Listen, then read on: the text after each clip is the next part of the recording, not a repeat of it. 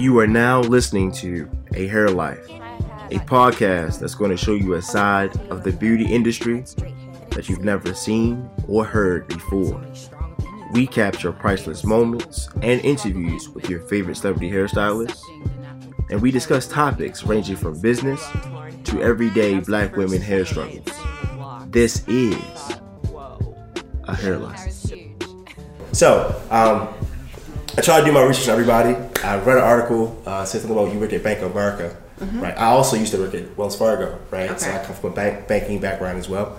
So I know, like, for me, it was cool. You meet different people, but it also had a lot of downtime. So what was your experience like at the bank, or what's the worst job you ever had if that's not it? I don't think I ever had a job that I would say is the worst job, but I believe that it became stressful for me because I couldn't thrive there.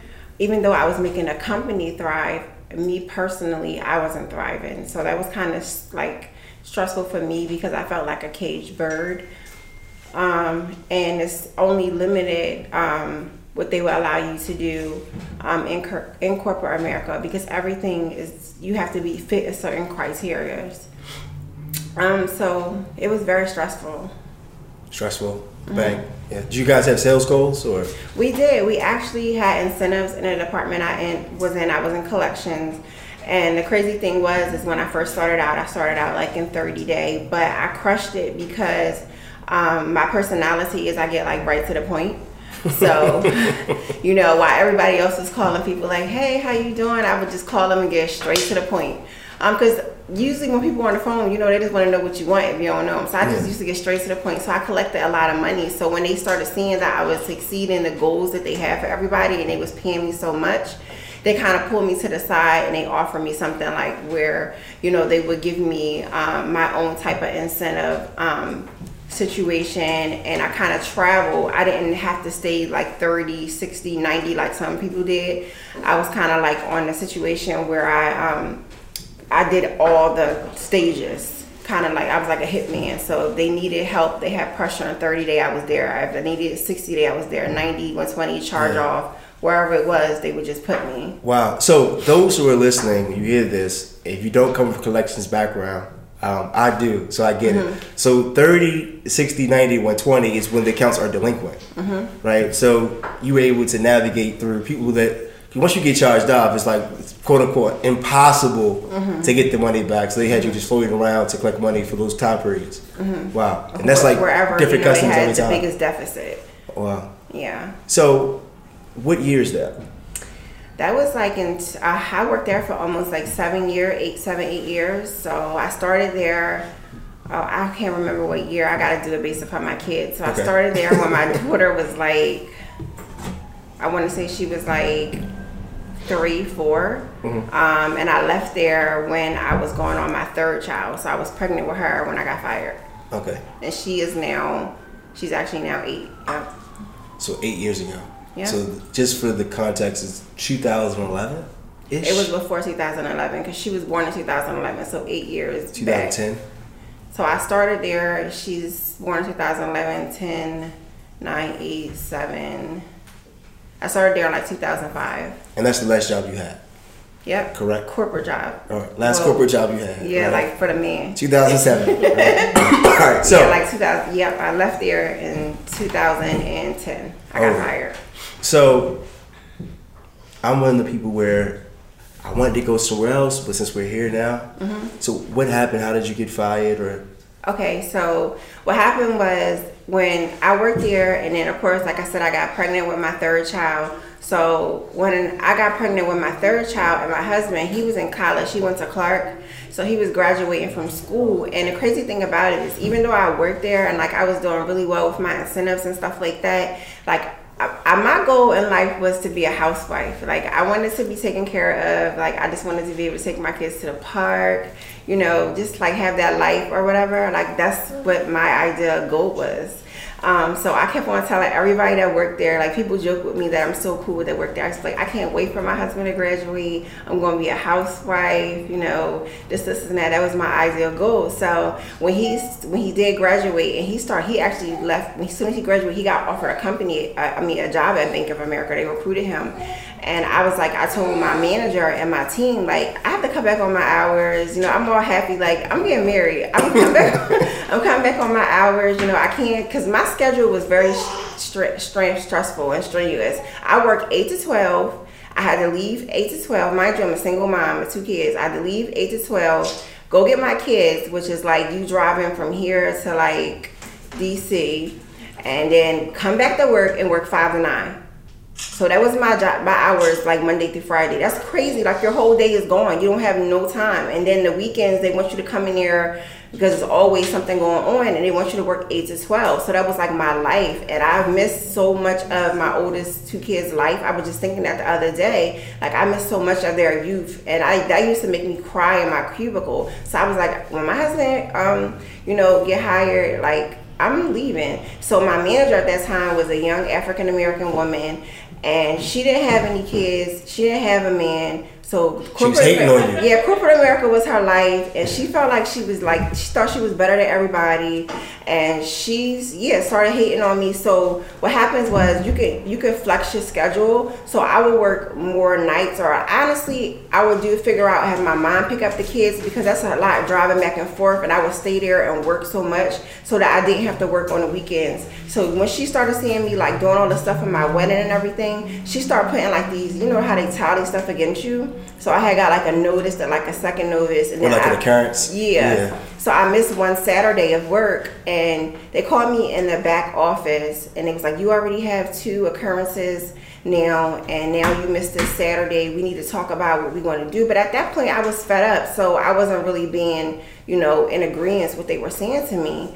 And she slammed the door so hard that like the whole like little office shook, and I told my mom, I was like, I wish I had stuck my hand in the door. Like the way she slammed that door, like I was like, I would have got some money. But she was just so angry with me because I didn't want to work the hours. So after that meeting, I knew everything was really tight. And then next thing you know, I came back from like a break, and they called me in the office, and they was just like, we're going to have to let you go.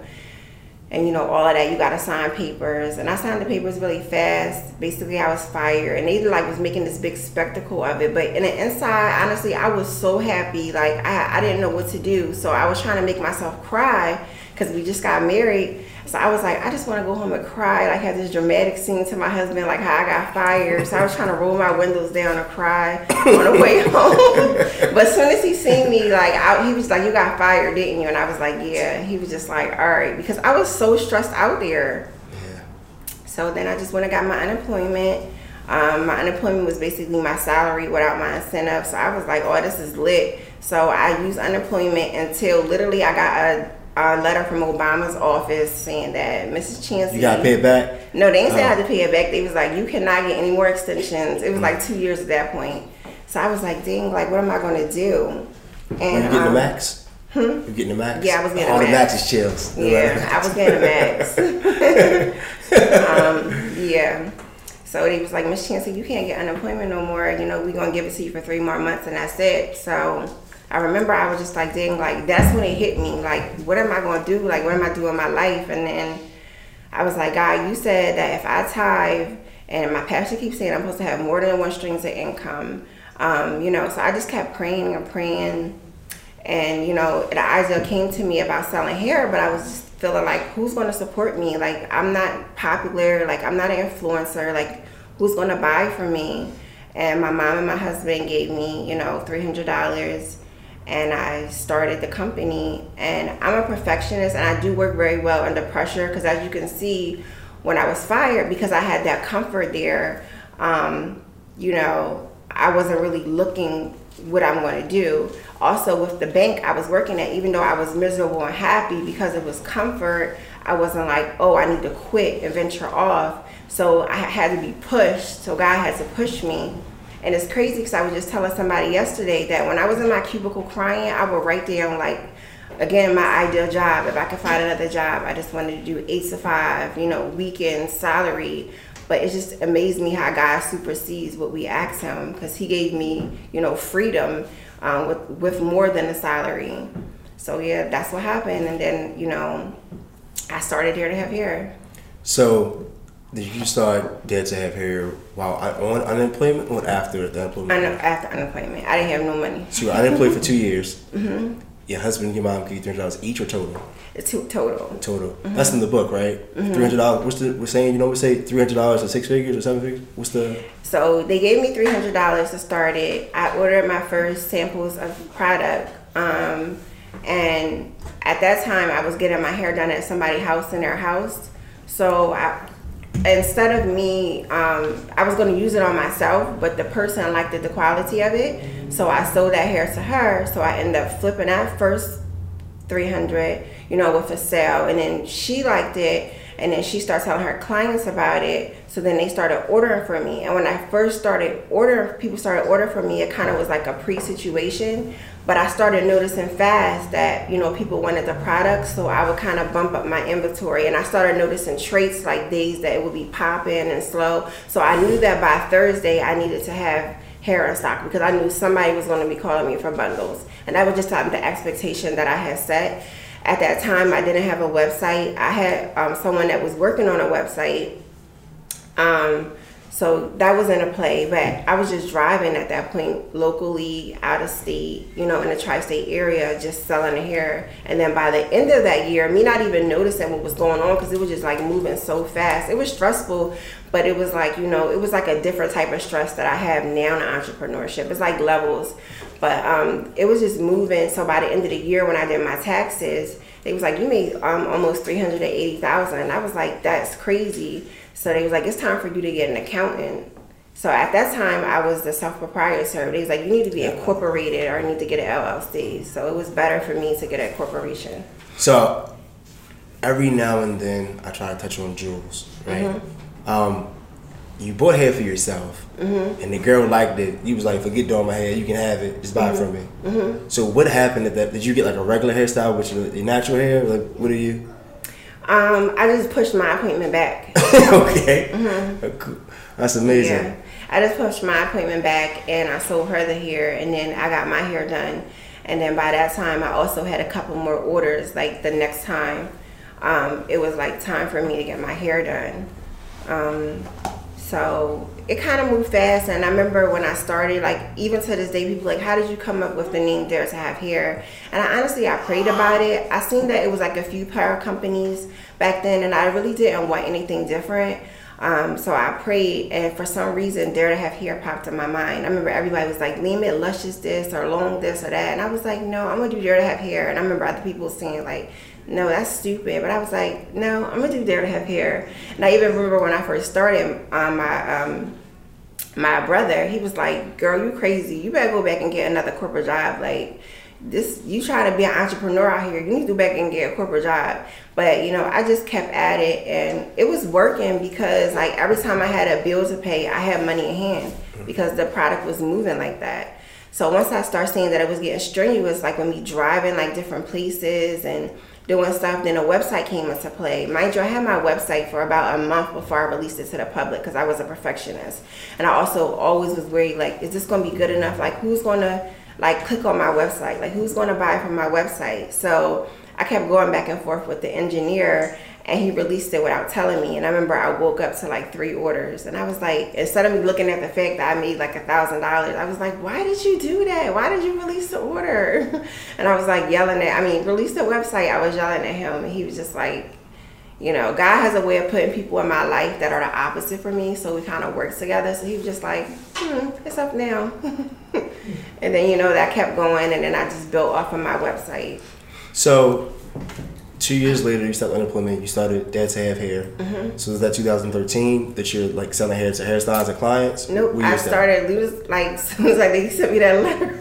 So I started Dare to Have Hair like in 2011. Okay, so 2011. Mm-hmm. And when did the website launch? I would say the website launched like in 2012. Okay, so 2012. So 7 years so far online. Mm-hmm. Right.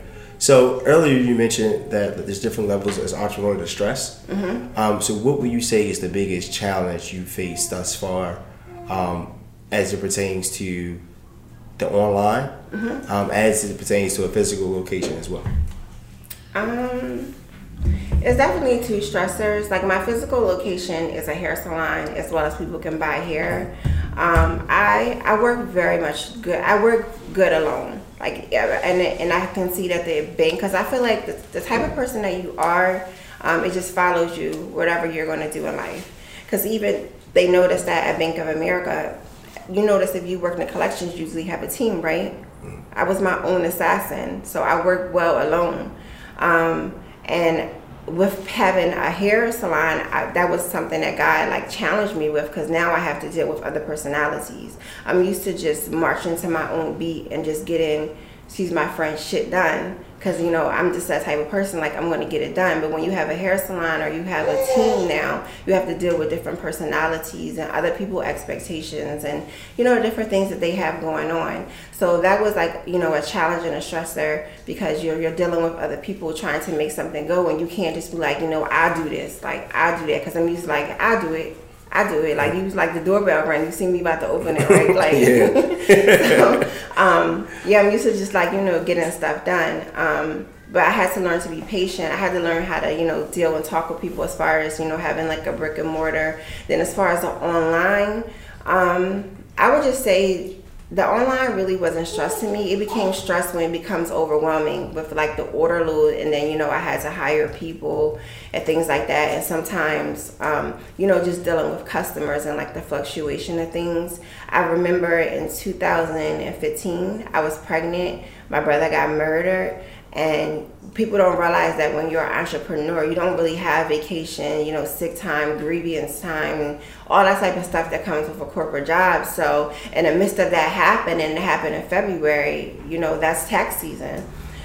So that was hard for me. And at that time, my staff, that I didn't have a staff like I had now. I had one person, and she was helping me from New York. So I would have to answer the phones, and while I'm answering the phone, you know, I'm muting it and crying while I'm talking to people. You know, they yelling like, I paid for express shipping, I need to hurry up and have my order. You know, sometimes people don't understand that business days doesn't include the weekend. So, you know, dealing with all of that and trying to process that, also trying to process the fact that, you know, my brother died, and, you know, this company is growing fast as I don't know what. You know, that was very overwhelming to me. That was a different stress for me. Then also with me having my baby, I didn't know, you know, how to deal with that and a baby. I'm literally on the table having contractions, and I have my laptop open answering emails, you know, and my manager at that time, like, you need to put the thing down. The doctor, like, you gonna have a baby, or you gonna work on the email? So, but I just didn't know how to stop, because the business was growing so fast. I had to do what I had to do to keep up with it. So while I was crazy to other people, it was normal to me. So I had to learn to take time out for myself, learn to have, you know, so like they say, self-care and things like that. So that became a stress. And then just with the growth of it, it's stressful, because it's growing at a pace that and it's growing into territory that you've never been in before. And then, you know, from my family background, there's not a lot of entrepreneurs. So it's like, who do you go to for advice? You know, and I'm not like one of them people that are always like out in the scene, network. I'm kind of like to myself. Like I said, I get stuff done. So I had to force myself now to, you know, socialize and network, and, you know, do things like this and convey with people like, hey, are you having this issue? Are you having that issue? Because I'm more of a watcher and a seer and a doer, and to get stuff done. So you started before the social media boom, I would say? I started right when the social media happened. I think Instagram launched in like 2012, and that's when I started. I had like 200 followers, and it was a personal page, and then I just updated it to Dare to Have Hair, and then, you know, I would casually, you know, put up pictures and things like that, and it gained interest, and then people were buying.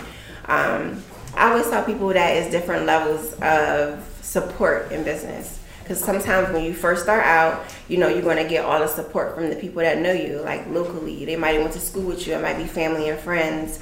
You know, then that grows. They go back and tell people. And then you get support maybe from your hometown or things like that. And again, with me not being one of them people that's like, you know, out there, I didn't go to college. You know, I dropped out of school. I got a GED. So I was never like, you know, a social person. But from the outside looking in, other people come to me like, oh, but you were popular in school, you were pretty in school, you know, you was this, you was that. I'm like, really? Like, I looked at myself like a loner. But those type of people support you, and then local people support you. And then as you grow, sometimes people be like, oh, well, she's getting too big. I don't know if I want to support her no more, but it's other people now supporting you. So now I started out, and then I was getting support from like local people, tri-state area. Then I grew, and now I'm shipping to like Hawaii, Baltimore, DC, you know, Texas. So those people are supporting me. And then you grow more, and then you're shipping now out of state, out of country, and things like that. But you notice that, like, okay, well, these people fell off and they're not supporting me no more, but you're getting a different group of support. Like, support, it has different levels. Sometimes people only support you when you're small, but they don't want to support you as you grow. But I had to learn that you can't get stuck on that. You just have to keep going, because there's always going to be a next level of support.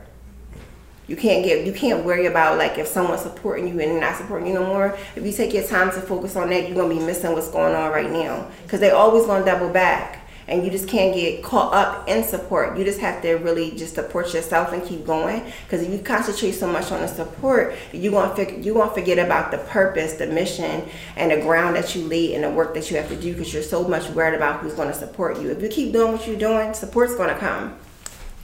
So how would you say social media, right, from those times was a lot different, 200 followers, to you have 200 plus thousand followers now, right? But even social media has changed from the time you first started your business. I know before you can hashtag and post pictures. Now you can literally run ads and boost posts, right? So how would you say social media has impacted your business?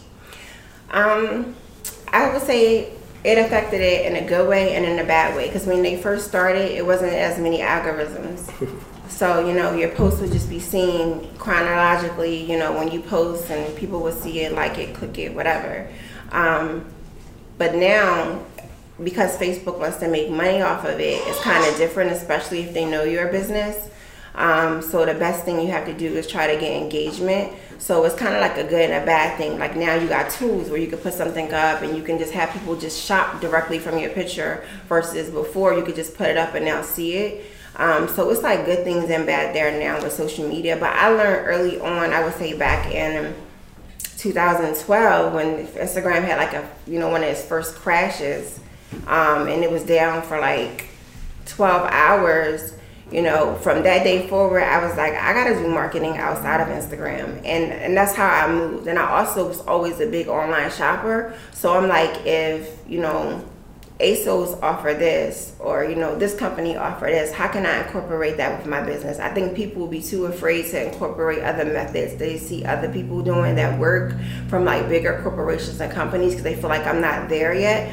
But when will you ever be there? So if they're offering something that's making things more efficient and more smoothly for their customers, I would try to some type of way include that in with my business. So we go from unemployment, selling hair to the hairstyles in your area, to locally, to online, to shipping hair to different states out the country, right? So when did the book come into play? What was that process like, and what led to the book? I think the book came into play because everything changes. And before, like I said, I was just behind the scenes just selling product. But I kind of wasn't, because I was like my first influencer. Even though I didn't want to be an influencer, somebody had to wear the product. So, with me putting up videos by myself, showing my hair, just walking around with my hair done, I kind of came the face of my own brand. As my brand grew, more people kind of wanted to get to know who the person is behind the brand. So I had like a personal page, and I started growing a following on my personal page, and people wanted to know more about me personally. And I'm like, well, what do you want to know? And they wanted to know more about, how did this stuff develop? Like, how did you become the way that you are? Like, how did you become carefree? How did you not worry about this and that? So I was just like, I'll just write a book, because I really do believe you are who you are. Like how you are growing up, that plays into effect of how you're going to be in your relationships and how you're going to run your business. You have to take the good and make it better, and the bad and try to get rid of it. So how long has the book been out? I want to say now a year. A year now, right? And you're also building a distribution center or facility? It's actually done. They just let me know that we can start moving in. All right. So explain that to me. So is it distribution? Is a warehouse? It's like a warehouse. It's also like an office. It's more like the incorporation. So it's like a warehouse, office, and a lot of other different stuff. Oh, and this is in addition to the hair salon as well, correct? Oh, that's amazing. So just going backwards, what would you say to yourself, right? The you now versus the you then that was crying in her cubicle. What would you say if you could change anything? What would you change, or what would you say tell yourself? I would say to myself back then, better days are coming. Like, keep doing what you're doing because things are going to change. And I think that was one of my things that made me cry, because I knew there was something else. I just couldn't put my finger on it. So I would just say to myself to just be patient. Be patient and enjoy where you are now, because the best is yet to come. Because I learned, even with the process of right now, sometimes we're so anxious to get to the next step or the next big thing or to have something change. We forget to enjoy where we're at right now. But even though I was not happy with where I was at, I was still blessed. Like, I had, a salary. I was getting a huge incentive. I was getting an employee of the month where I was invited to banquets and things like that. And I learned a lot from working there. And I think I could have had learned more if I wasn't so hard on myself and I didn't enjoy the process. So I would just say to myself to enjoy the process and get everything that you can at that time, because the best is yet to come. And I think, that's what I tell myself now, because that something better is coming. There's another level, but sometimes we focus so much with getting to that next level. We focus so much on becoming a better version of ourselves. We forget to appreciate where we are now. So if a person's just decided who, wanted to get into the beauty industry or the hair business, just starting out, what would you tell them? I would tell them that you have to have tough skin. You cannot be lazy. You have to be able to not compare yourself to other people. You can't be to the point that you're so competitive that you don't want to connect with people. I feel like when I first started, I was just like this little happy little kid, like, hey, oh, you want to do it? I'll help you.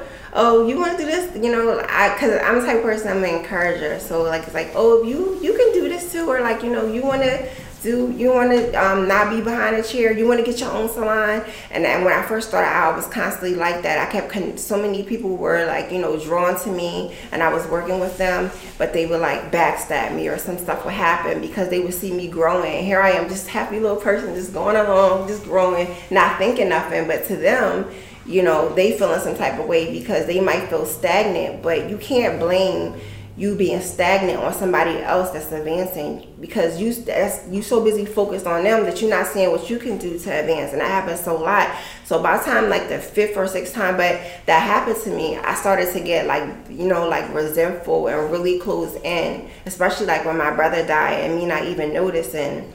But every time that did happen to me, it was like I would advance to another level. For instance, I remember I was working with this hairstylist. I'm like trying to get them to advance. I'm pushing them. When I first started out, I had recommendations of hairstylists on my page, and they didn't even know they was there, but they was getting calls and customers. That was just me out of the goodness of my heart. Yeah. And I was working with one, and they was like, I was like, sending them everybody, because when somebody buy hair, they want to know where they can get their hair done.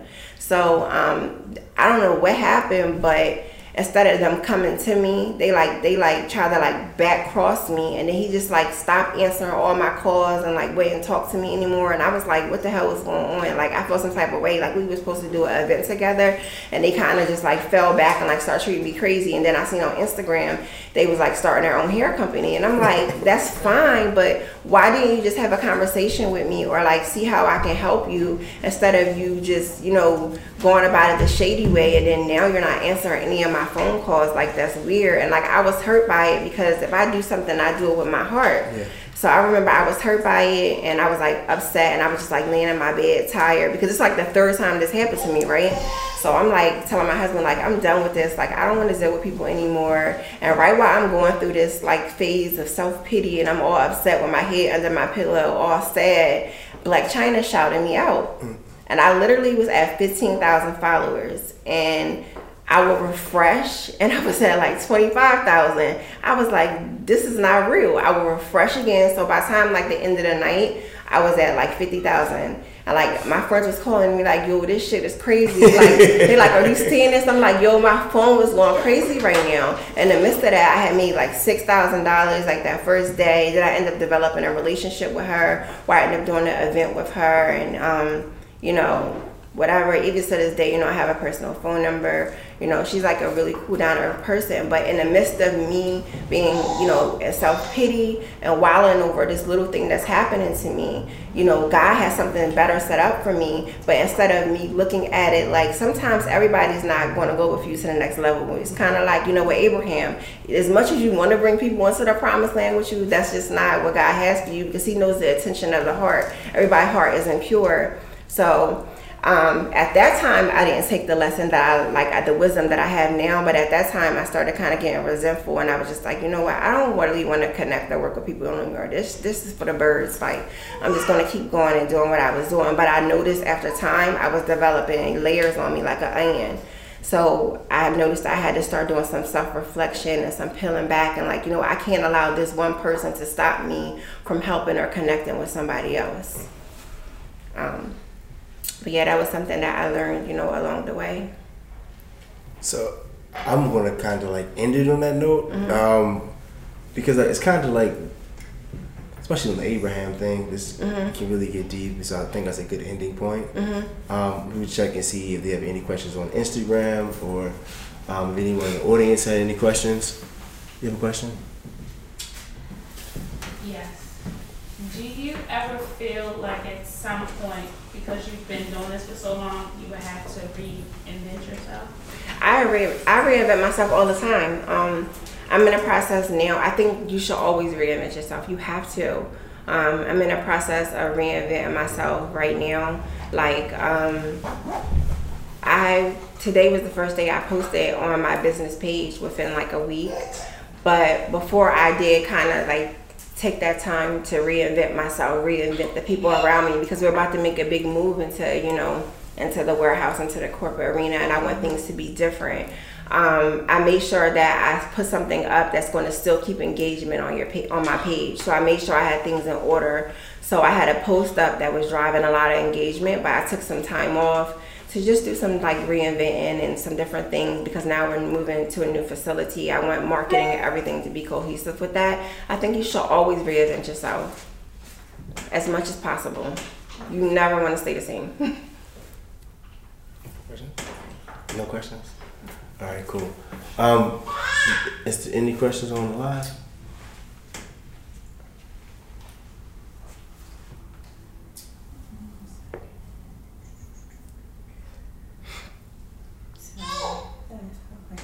Somebody did say if you were hiring that they would love to work for you. No questions. Somebody said that they love your hair. Oh, thank you. And we said something and she said, won't he do it? Great. So I would tell you this. I kind of did some research, did some reading. But hearing your story today is kind of like why we try to do this. Because people see hair and see the high price items and just see the different things, but they don't know the story behind the people. And then what I've learned over the time is that everyone's story is completely different. You know, here we are, a single mother, raising children, trying to start a business, but the fact that you were on unemployment at the same time adds a different narrative or perspective to that story, to that journey. And just being able to follow you today on your timeline and see how things grow. But to me, the most fascinating part is you could install the hair and you end up just selling it. I think that's amazing.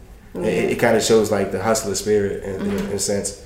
But to see it today, you kind of like painted a picture, and to see like I can see the timeline of the journey of how you started to where you are now to where you're headed. Yeah, it definitely was a struggle. Yeah. I remember like my first year, my car got repossessed because I had a different way of thinking.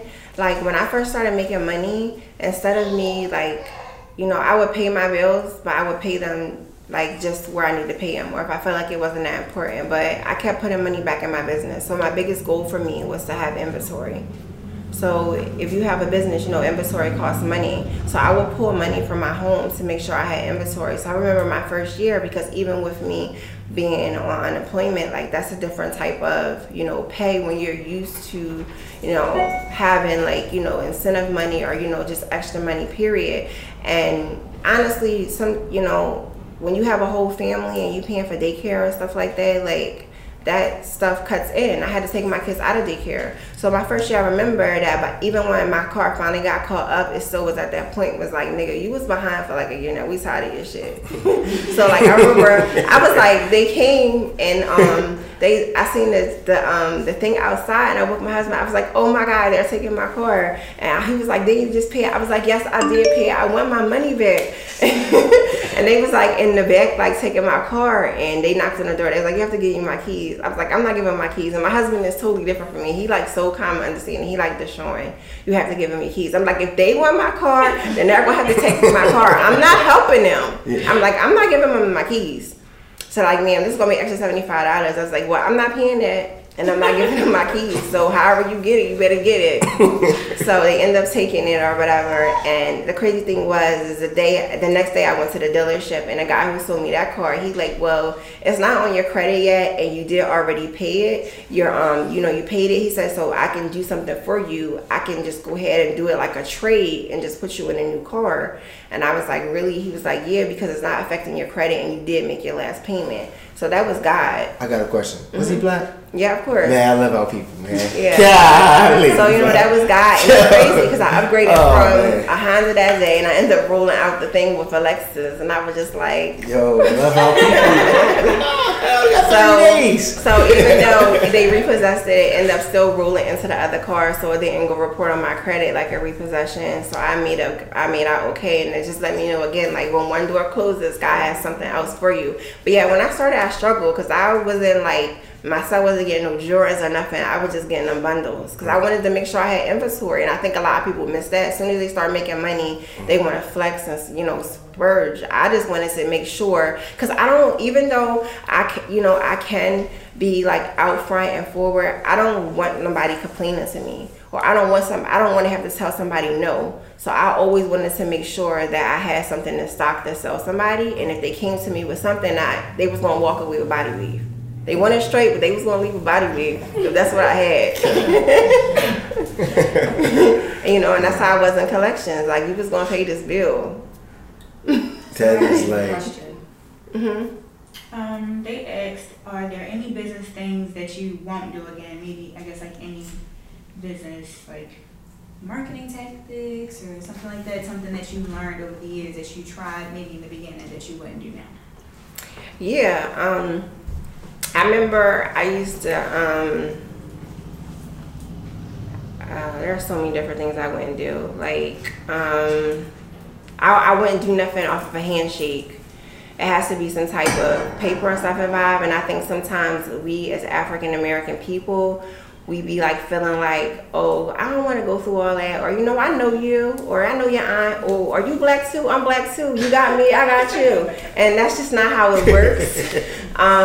People have contracts for reasons. So if I'm doing some type of, you know, business situation, there has to be a contract. Somebody has to be held accountable. So I don't just do things off of a handshake unless it's a situation where I'm doing it out of the pureness of my heart and I'm not expecting anything in return. So I definitely adapted to that. Also, I took a reflection, like when I always do self-evaluation. When I was going through the whole thing, I was like, I don't want to work with anybody. And I really still feel this way, but I took a reflection about when I worked in corporate America with how, because I was like, I meant so much to them, I got access to things that other people won't afford and get access. And I knew that my boss's boss, because I started out with MBNA, they would meet every year with JP Morgan Chase and just other banks. And them bankers come together to figure out ways of not how they can just make their banking better, but the whole banking thing. And I wonder why the beauty world isn't like that. Because the same customer that's doing chargebacks on me, that's getting on my nerves, doing chargebacks on y'all and getting on your nerves. Mm-hmm. So I don't understand why it's so much of a separation where like we're so much of against each other. I guarantee if we all came together, we would make it better. Like we can create some type of form or something to make our businesses thrive together, because, you know, other nationalities do it and other businesses do it. That's why they have, you know, big things every year where carpenters get together, and they have things every year where banking gets together, and then other places get together, and them big bosses, they sit together. But that's why I realized that I'm different from a lot of people, because I don't do business as a woman. Mentally, I do business as a man, because when guys go in the barbershop, they could have smashed a girl, you know, they could have did whatever, but when they go in the barbershop, they, you know, they'll still dap up, or they might give you a nod and keep it moving. You know what I mean? If they're going to get you, they're going to get you, but it's still a level of respect. Especially not dealing with it. And I noticed that with corporate America. Bob was having sex with Mark's wife because Mark was telling me, but they still shook hands and they still went to lunch and they still made money. You know what I mean? Because there's a time and a place for personal stuff. You know it is, but it's a time and place for personal stuff, and there's a time and place for business. And you have to learn to separate the two. And I had to learn to separate personal from business, because your personal issue with my product or with whatever I have going on, instead of me taking it personal, how can I fix this? Because it's not personal, and we have to learn how to do that. And if we put all that aside and came together as unity, then we could really kill the game more than what we're doing now. Not like that fake stuff, like new car, new this, new that. Like, to me, that's not money. Like, I'd rather see the money in my account than me just going out and getting a Lambo. If everyone came together, we can take back the industry from the Koreans, or and that was mainly one of the main reasons why I wanted to open up my own factory, because instead of me also knowing like how, you know, fast I can get my stuff, I'm always asking questions because I want to do it. And you had a question? Yeah, I did. Okay, so I know you said I probably missed it or I fell off or whatever. But when you said that you ended up getting fired, you didn't have no money. Mm-hmm. You were a single mother at the time, right? I was just married. Just married, okay. Mm-hmm. Well, I'm a single mother. Mm-hmm. Young, still building up. But, so I'm starting with House of Bundles wholesale. Mm-hmm. And I'm like in a financial bind. Like you started off with just the $300. Like, how did you invest in yourself? Everything I made back, I put it back into the business, which was a sacrifice because I did fall behind on some of my bills. But then God gave me favor. Like the person that was my landlord, they were letting me pay as I go. I developed favor because I was communicating with the people around me. Some people didn't like it, you know. So with that $300, did you invest and start buying the bundles, or like how did you go about it? Yeah. So instead of what I made for profit, everything that I made for profit was a business expense. I didn't separate and pay myself. Okay. Got it. Any other questions? Wow. Man, I'm still stuck on Mark and Bob. You read about that. Yeah. Mark and Bob was making money. I'll tell you what's funny about the beauty industry, what I've learned, especially chargebacks, and you mentioned like coming together. There should be like a chargeback union. You know, like it should be. I don't think people understand the amount of fraud that goes into this particular industry as a whole.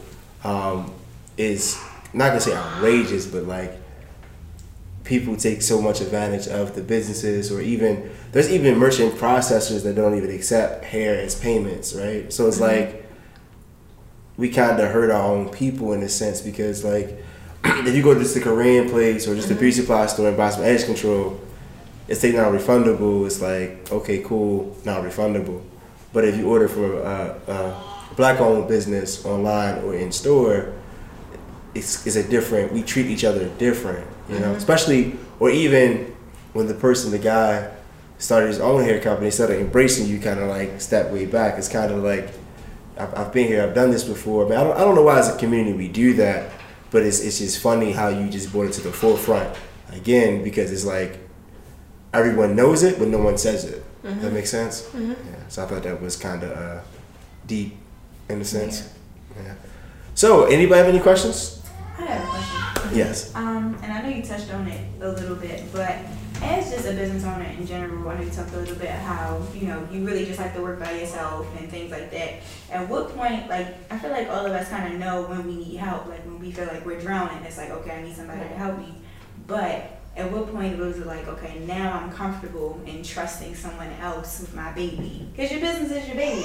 So I'm never comfortable. Everybody can tell you that Isis in the back, she's like, you don't trust nobody. I just go about it a different way. I trust God. And I never was comfortable. It's just that I had to. I remember people was asking me when I first started, like, I can help you, I can help you, I can help you. And I was like, no, I got it. No, I got it. And then I remember me doing my very first sale, and I got like 150 orders, and I was flabbergasted. I was like, this is beyond me. So I called up one of them people that said they were offering me, and I was like, hey, can you come help me today? And she was like, yeah. And she came to my house, and I had like all the invoices from my kitchen to my living room. She's like, what are you doing? I was like, this is the only way I can like process what's going on. And it's funny because she was a more organized person. Like, that's what she did. She worked in management with like apartment complexes, so she piled all that stuff together, and she got to it, and she, you know, and she did whatever. But I had no choice at that point, you know, but to trust her, because I needed to get stuff done. I had to do it, you know. So, you know, I rolled with it until, you know, she ended up having to do something else, and, you know, we went different ways. It wasn't on bad terms, but that's what it was. But even now, you know, I have to trust people, because I can't be here and still operate there and still do stuff on my own. Like, I was killing myself doing that. You have to work smarter and not harder, and the only way that you can grow is if you can reproduce who you are, and, or, you know, copy what you are and put it in someone else. So you have to trust somebody with something. And that's just when you have to be able to just have contracts and just not, you know, like handshakes. And then I learned, well, I always was like this, even though before it was under the table. When you pay people, they treat you better. You know, they're going to take care of what you got because you're paying them. But when people be wanting you to do stuff for them and they don't want to pay you, then you can't trust that person, because it's like in their mind, I'm not getting paid for this, so I'm going to do just a little bit. You know, but when you pay somebody, you know, they're going to feel more appreciative. They're going to feel, you know, like this is something. So it's like, I'm going to take care of this now because I feel a part of it and I'm being paid for it.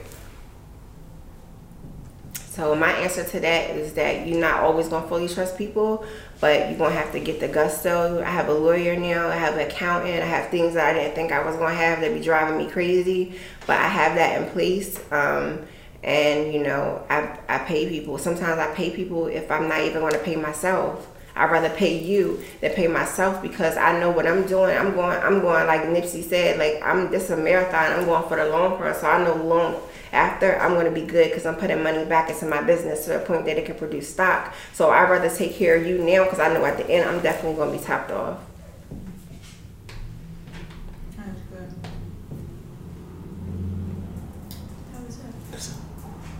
Well, are you originally from Delaware?